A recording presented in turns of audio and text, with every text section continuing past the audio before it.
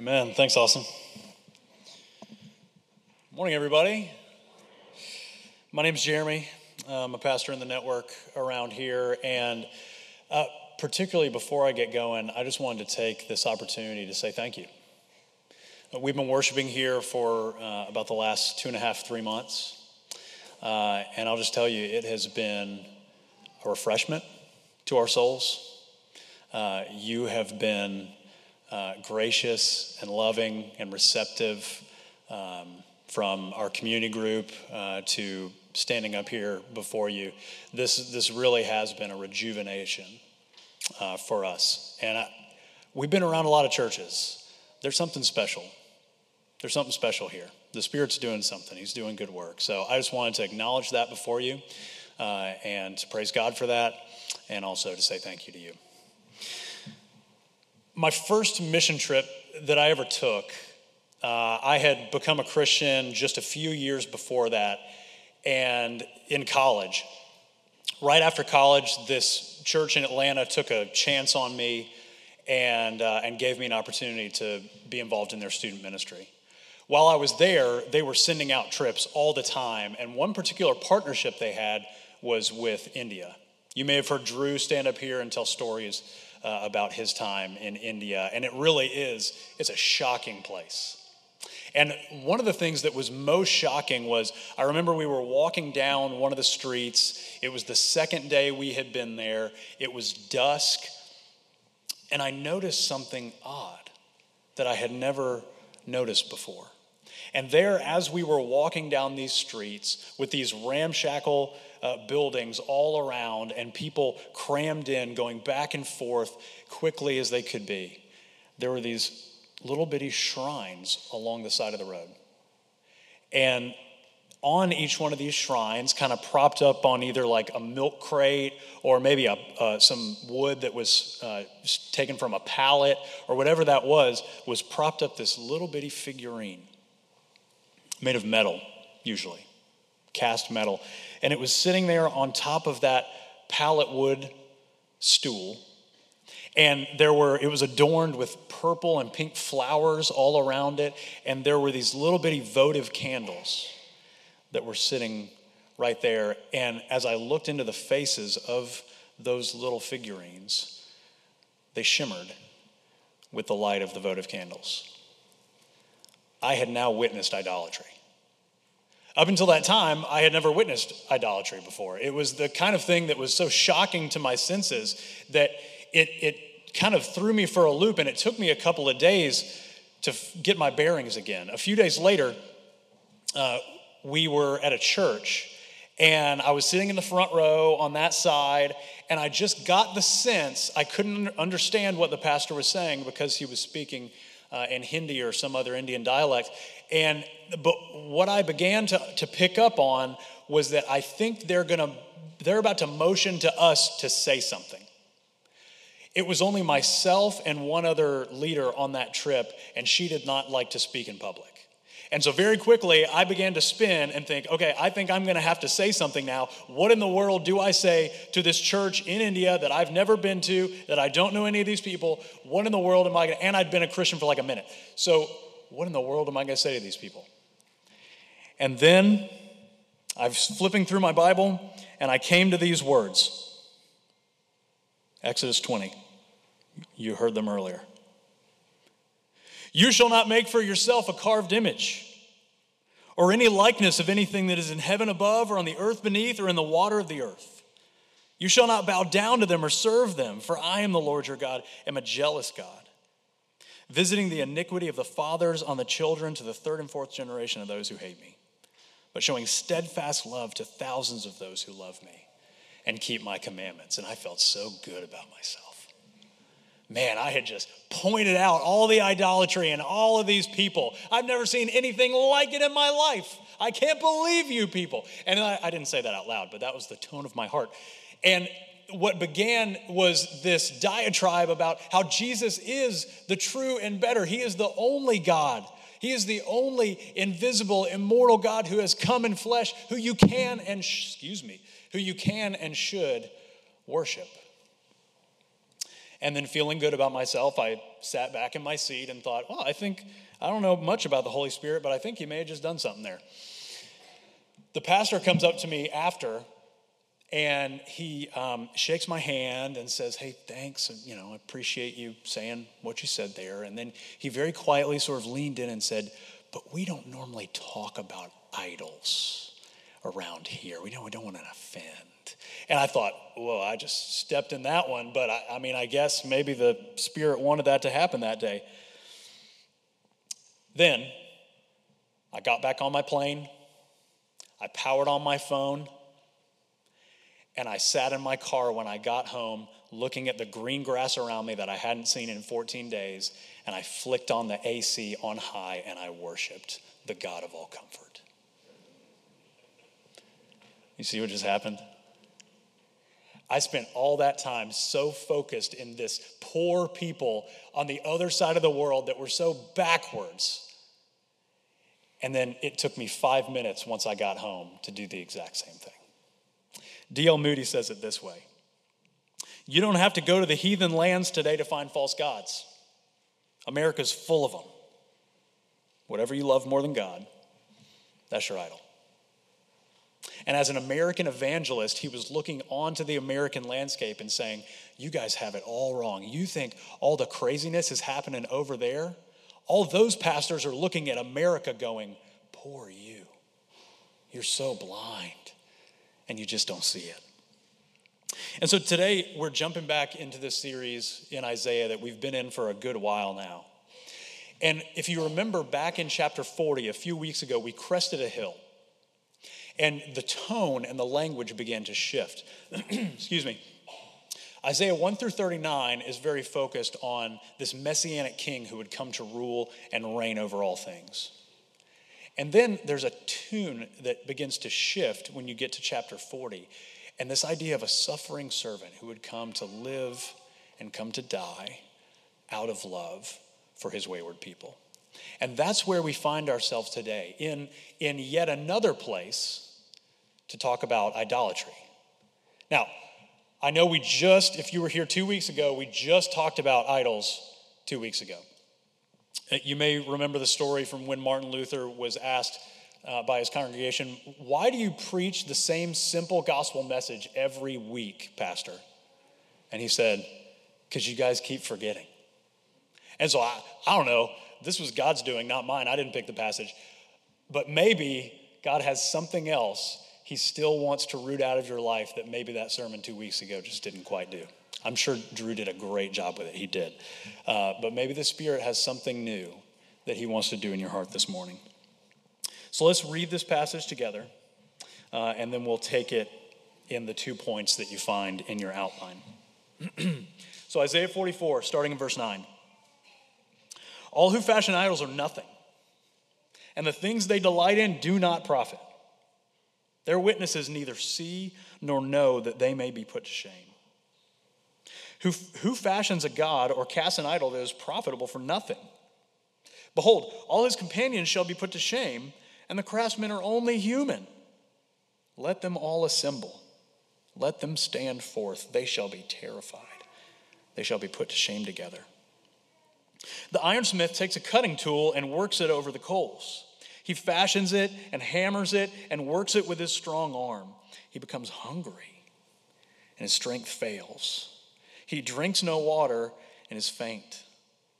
The carpenter stretches a line and marks it with a compass. He shapes it into the figure of a man, with the beauty of a man to dwell in a house. He cuts down cedars, or he chooses a cypress or an oak and lets it grow strong among the trees of the forest. He plants a cedar, and the rain nourishes it. Then it becomes fuel for a man. He takes a part of it, and he warms himself. He kindles a fire and breaks bread. Also, he makes a god and worships it. He makes it an idol and falls down before it.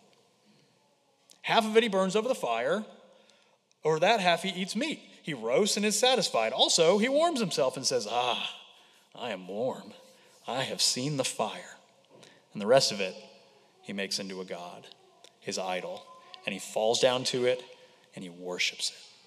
He prays to it and he says, deliver me, for you are my God. Jump to verse 21. Remember these things, O Jacob and Israel, for you are my servant. I formed you.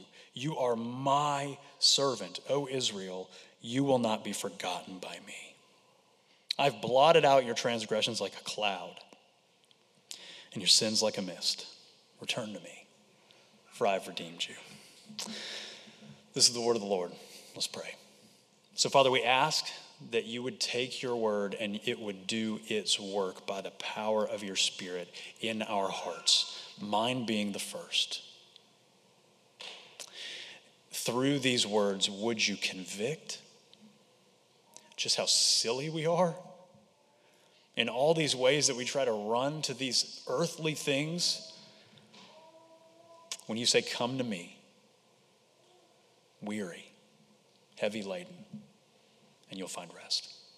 So would we find rest together as we search your scriptures this morning? We pray in Christ. Amen. So if maybe a way to think about it would be 2 weeks ago when Drew preached on idolatry, consider that as more the dynamics of idolatry.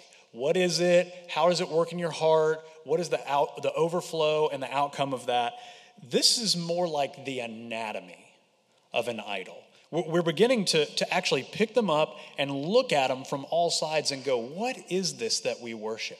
Why are we worshiping it? And how do we put that down? Because God is so much better. That's where we're going. So we're going to look at it in 2 points. Like I said, you can see that in your outline as we go through that together. The first is the shame of the idol former. And the second is the hope of the God formed. So verse 9, Isaiah jumps right into the main point. He says, all who fashion idols are nothing. He doesn't mince words even a little bit. And the things they delight in do not profit. Do not profit. That's like investing in Blockbuster Video. That stock would not reap you much of a profit these days. By the way, in case you were wondering, there is one Blockbuster Video left. It's in Ohio. You can make a pilgrimage there and remember your days growing up in the mid-90s. I can still remember the smell of that place. Okay, so there's 2 reasons in the passage that idols don't work. And they're very plain, and they're very on the surface like, well, duh. But when you begin to look deeper, you realize that you're doing the stuff that's well, duh. And yet we continue to do it.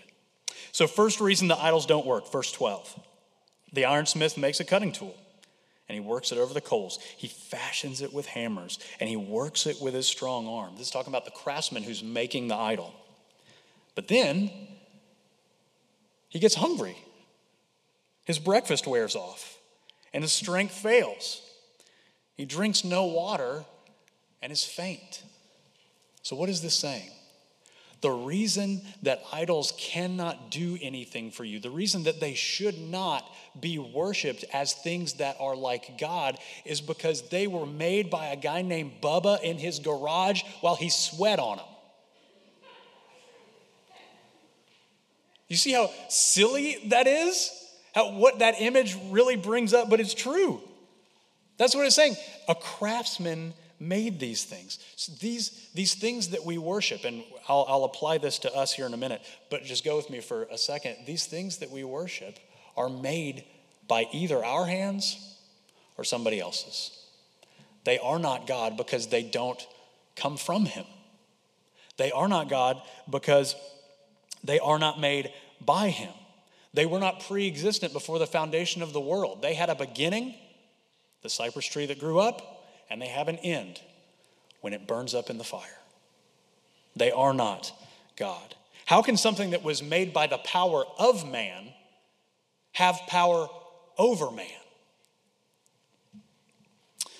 So let's consider this in our day and time. How do we see the idol craftsmen? Who are they? The idol craftsmen of today. Let's consider 3. First, Jeff Bezos. He creates Amazon, the shopping platform where your wish is its command, right? There's this neat little thing that you pay like $10 a month for, and you can literally, in the coming weeks or months or years, definitely, you're gonna have a little drone that's gonna be able to fly it to you in like 3 minutes from the time that you hit order. About a week ago, I needed to order something for a house project I was doing. I needed a paint sprayer. And so I got on my phone, I found the paint sprayer, I hit buy now, and then the next day, right after, that was Saturday evening, Sunday, I get home from church and there's a box right there. And then I stopped and I looked at that box and I worshiped the God of instant gratification. Oh, so good. Elon Musk, creating SpaceX manned spacecraft to eventually reach and populate Mars. What a crazy vision. He says by 2026, he wants to have someone on Mars, a manned mission that will land on Mars and then cultivate that new land for humanity.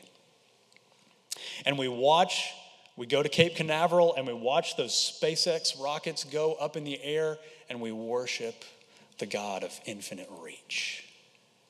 Maybe one more. Steve Jobs. January 9th, 2007, he unveils this thing. And he calls it a revolutionary and a magical device. At least 5 years ahead of its time from any other cell phone. And with that phone, you and I, in a millisecond, can have access to all and any information that only is one Google search away, or maybe a Hey Siri. And we look at that, and we use it every day, and we worship. We worship this God of unlimited information. Now here's the punchline to apply this to the passage. Literally, you realize Bezos, Musk, Jobs. Most of these guys literally started their companies. These are the origin stories we hear in their garages as they sweated over these things that now are these multi-million-dollar companies and platforms. And we look at them and we shape our lives around them, and they shape us in all kinds of ways that we're not even recognizing is happening as we use these things that seem so benign but can have such a negative impact on us. In fact, did you know that Bill Gates did not allow his children to have a cell phone until they were 14 years old? Because he knew. He knew that the thing he had created had great power to destruct and to deform humanity. Same thing could be said of Steve Jobs, who never let his kids have the iPad as much as they begged. Right? Because these guys made these things with their own hands, with the sweat of their brow in the garage. They may look fancy now, but they are man-made. They are human-formed. And then the other argument the passage makes is then eventually those guys get tired and break down. And so what do we see? Bezos just blew up his marriage. Elon Musk is just a total nut job. And Steve Jobs is dead. How's it going for them? Then how could we think that the things that they had made would have some miraculous power to save us? That we would look at them and say, deliver me. And yet every child who is somewhere around the age of 11 and desires a cell phone, their heart's cry is, deliver me. And every one of us who go home and pull up Instagram, there is something inside of us that says, deliver me. It'll just, that next picture, that'll be it. Then I'll feel okay. Okay, I think you got the picture now. Second reason that idols don't work. They are made of earthly stuff. So if the previous point was what they are made, who they are made by, this is what they are made from. Verse 16 and 17. Half of it he burns over the fire. He eats meat, roasts it, and is satisfied. This can be a plug for the barbecue competition in a couple weeks. And the rest of it he makes into a god, his idol, and falls down to it and worships it. He prays to it and he says, deliver me, for you are my God. Right? So he's talking about an idol that is made out of a man-made substance. It grew up out of the ground and then it was created. right? Idols are not the substance of God, as the Westminster Shorter Catechism question 4 says. God who is infinite, eternal, unchangeable in his being, knowledge, wisdom, justice, holiness, goodness, and truth. That's who God is. And yet we look at these things that we wish they're just a little bit easier to approach than he is. They're a little bit easier to get them to do what we want them to do than he is.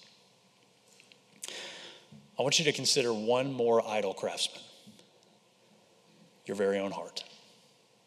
You may have heard the John Calvin quote. I think it may have been said here a couple of weeks ago. It's great at it. It does it all day. Actually, Calvin, the same Calvin who made that comment, also made the comment that it's not only the sins that you actively do that are sinful, it's even just the things that just naturally come out of you that are against his will and his law, that you can't even control. That's how good we are at forming other gods than him. And so just a couple by way of example. We can form an idol at anything. But the point is, eventually it will fail us. Eventually it will burn out. And so you make an idol of your kids, and you want everything to go perfectly in their life, and you want everything to be easy and for them to always be successful and everything to always be totally righteous and upright, these upstanding citizens who never have a problem in the world, and then they're born. It doesn't take long. It doesn't take long to recognize these things that I could, and many of us do, naturally, we build our lives around them, and yet they're not made to hold that weight, and we end up destructing them, deforming them, and destructing our own selves the more emphasis and effort we put on them to make us happy. You can form an idol out of your image, right? Whether it's your makeup or your workout routine or your vitamin supplements from GNC or whatever that is. But the truth is, wrinkles come for us all, right? There is an end date. We are all perishable. And so we hold on to this image that we can look in the mirror and feel good about, but eventually 10, 20, 80 years go by. And that image is not what it once was. It just fades so quick. Or here's one for the kids. Kids, thank you for listening. Kids, why is it that you feel disappointed a lot inside? When you're a kid, what do you love? Fun. Man, if everything could just be fun all the time, then life would be great. Why do you find yourself disappointed so much? Because life's not always fun, right? There are other things that fill our lives, like homework. Any of these things that we can prop up as the thing, our thing. This is who I am. This is what I do. Anything other than who I am, being a child of the King, will fall by the wayside. It'll burn up. It'll flame out. It'll disappoint. It'll deform your heart, and it'll destruct your life. That's what idols do. And yet we continue to look at these things, and we look to them to deliver us. Please, will you just deliver us? How do you know what an idol might be for you? Because I can't give all the examples. So maybe this would be a better way to diagnose for you today as you sit there, assuming the Spirit still has something to root out of you because he hasn't come back and you haven't gone to be with him yet. He still has new ways that he wants to conform you to the image of his Son, his dearly beloved Jesus today. So what might be a way to get a little deeper in your own heart? Look at verse 11, the second half. Talking about those who make idols and those who worship idols, they shall be terrified.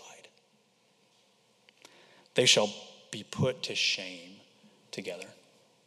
And so as you stand back from your life for a moment, you have this period of time where you just get to sit here and sort of reflect on the week that's already been and reflect on the week that's to come. Consider that question. Where is my heart fearful right now? Where do I find dissonance inside? Where when I'm there, I just feel naturally anxious and unsettled?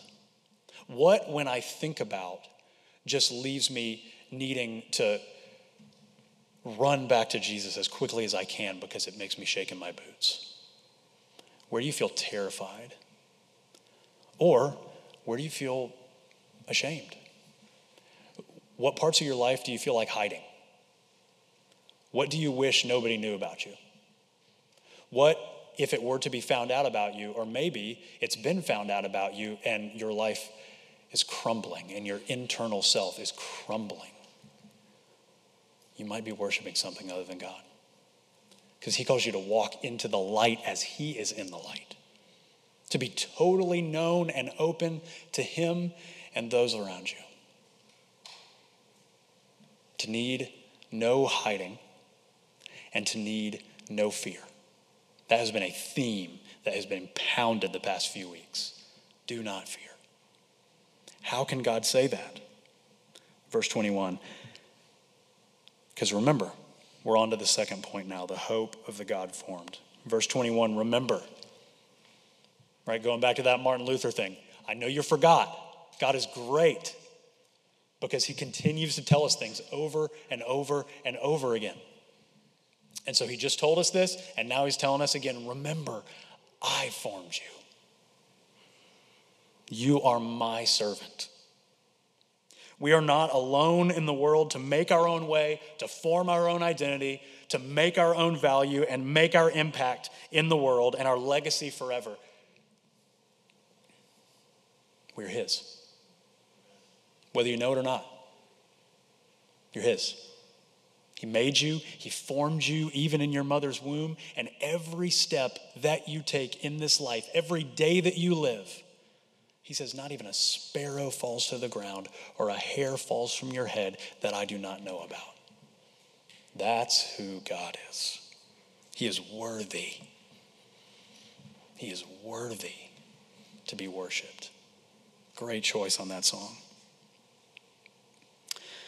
You may have heard this other often used quote as we talk about idolatry, that Augustine says, our hearts are restless, Lord, until they find their rest in you. Normally, we talk about that when we're focusing on why our hearts are restless. I want to focus on the second part, until they find their rest in you. How do we today, this morning, where we sit in our seats and as we go back to our homes, how can our souls be at rest today? The scriptures tell us. This goes back all the way. Let's just consider the book of Isaiah. Do you remember when we first started this series back in Isaiah 6? You remember him? You remember the first time that Isaiah has this vision? That there's impending doom all around him, and yet he has this vision of God. Holy, holy, holy is he. High and lifted up, majestic and glorious, omnipresent, omnipotent, omniscient. That's the God who is. We look to all these other things for omnipresence, right? If I can just be, I can do enough stuff, it'll be kind of like I'm in two places at once. It's not possible. Omnipotence, if I can just get my guns big enough, then I can have the power that it takes to get through this life.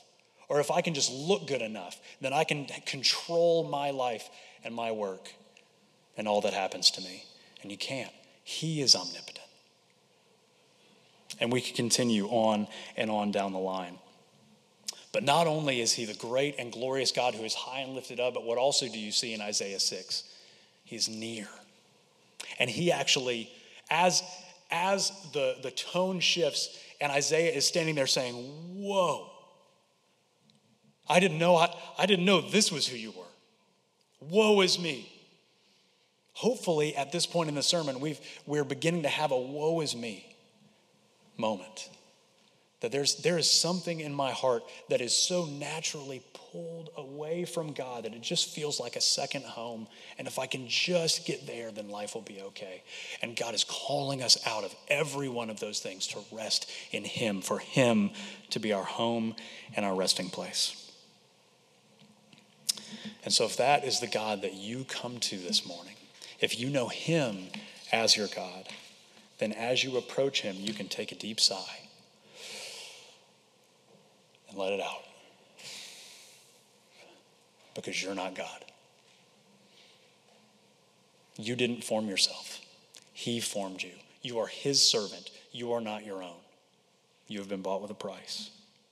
And so maybe an image would be that of what we have done with our lives is to grab the world by the throat and put a gun to his head and say, deliver me.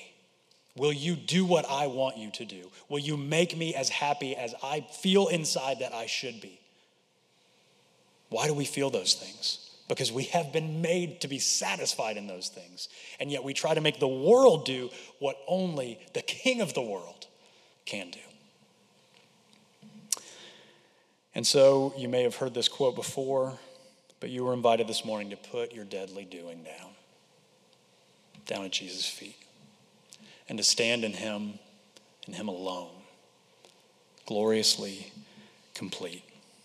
But how can he complete our lives? We see all these cracks. We see all this brokenness. We see all this mess that we walk in with this morning, and all of these other places that we run to instead of the comfort of the Lord. Look at the raw material. How can he do anything good with us? I don't know if you've ever seen the Japanese art of kintsugi. The idea is that the Japanese are very resourceful.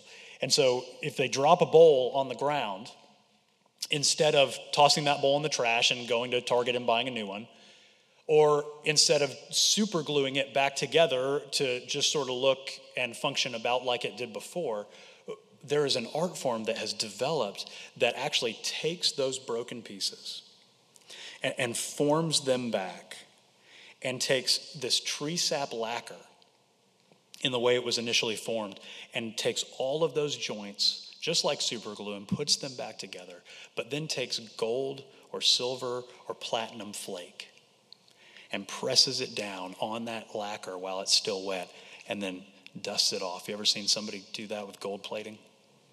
And he dusts that off, and then what you're left with is not just a bowl like it used to be, but you're left with this thing that all of those ugly cracks are actually the things that make it the most beautiful. And it's now more beautiful than it was before, because it has been broken, but it has been redeemed. God says, I am your redeemer. That's what he means. You're broken on the floor. That's how you come to him. And that's how every honest person, the more we continue to wake up every morning and go back to him again, we come as that broken pot on the floor yet again. And yet every morning he picks us back up and he forms us back together, and all of those weakest places. An idol just shows you all of the weaknesses that you have that God needs to fill. It shows you all the false places of worship in your lives that God should be infusing instead. And so he doesn't just put you back together, but he infuses those weak places in your life with his glory. Redeemed, made new. That's what he is doing, that's what he has done, and that's what he will fully come to finish when he returns. Because verse 22, I have blotted out your transgressions like a cloud, and your sins like a mist.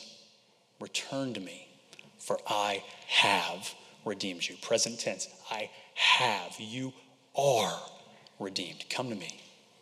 I already did the work. And so the vision here that's being let out is that to be blotted out, right? If we're a cracked pot on the ground, we've worshiped everything instead of God, then he should want nothing to do with us. There we are. We broke our lives. This is how many of us think about God. Well, we blew it up, so we got to fix it. That is not who God is. This is not the Old Testament mean God, and then you get the New Testament nice God. This is just God.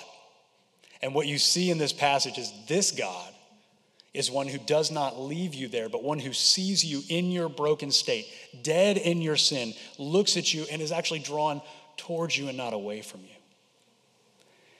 But that brokenness something has to be done about your idolatry.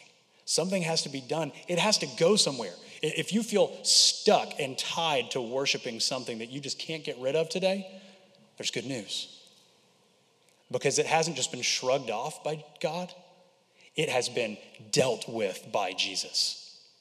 It has been nailed hands and feet. It has been buried in the grave. It has been resurrected and brought to new life. And as he is, so are we.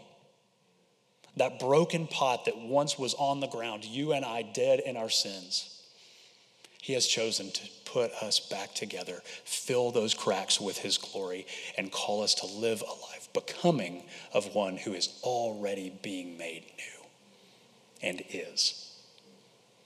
What other God can do that? What other idol can perform that miracle? Zero. That's how many. So here's an application as we close. There is a song that actually I first heard sitting right back there a couple of months ago. And it's by Audrey Assad. You can pull it up on Spotify or Apple Music with either Audrey Assad or Worship Initiative. Excuse me. And it's called I Shall Not Want. And just to remind you, here's the lyrics from the song. From the love of my own comfort, from the fear of having nothing, from a life of worldly passions, deliver me, O God. From the need to be understood and the need to be accepted, from the fear of being lonely, deliver me, O God. And I shall not want. No, I shall not want. Here's the key. When I taste your goodness, then I shall not want. Where do you need to taste his goodness? Come taste and see that the Lord is good.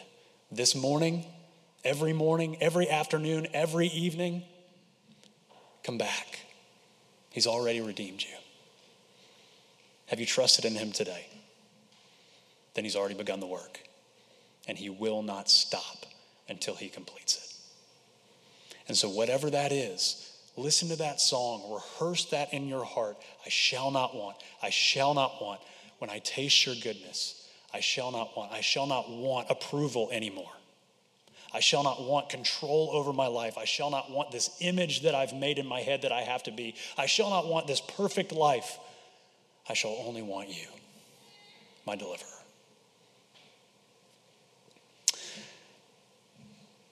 Thanks. I didn't have anything else to say after that, but I just got kind of excited about that last little part. Guys, thank you for reminding me of that song. And I pray that that could be a helpful way to tangibly rehearse the great gospel and worship the great God who is. Let's pray. Father, we pray, before we even ask you for anything, we just want to stop and rest. You don't wait for us to do the good work and then you move towards us, but you have done the good work. You have paid our ransom. You have taken our broken lives and you have mended them and are mending them and will mend them back together. We need you. We rest in you. And we stand gloriously new before you. So would we worship with that kind of vigor, with that kind of knowledge, with that kind of love, knowing that you are our God. And that even the act of worship now in this service and in this last song that we sing, would this act of worship begin, would the shackles fall off a little bit more from the things that just have a grip on our heart that we can't even get in there and unloosen them ourselves. Spirit, do your good work. Unloosen the chains that bind us. that we could walk fully and wholly and gloriously in the light of your face and yours alone. And we pray in your name. Amen. It's been said that you don't know Jesus is all you need until Jesus is all you have. Maybe some of you come in this morning and Jesus is all you got. Praise the Lord. Maybe you come in and life's going great. Praise the Lord. But whether you have plenty or whether you have want, blessed be his name. And so let's bless his name as he blesses us and sends us back out into this world. May the Lord bless you and keep you. The Lord make his face to shine upon you and be gracious to you. May the Lord turn his face towards you and give you his peace both now and forevermore. You may go in peace.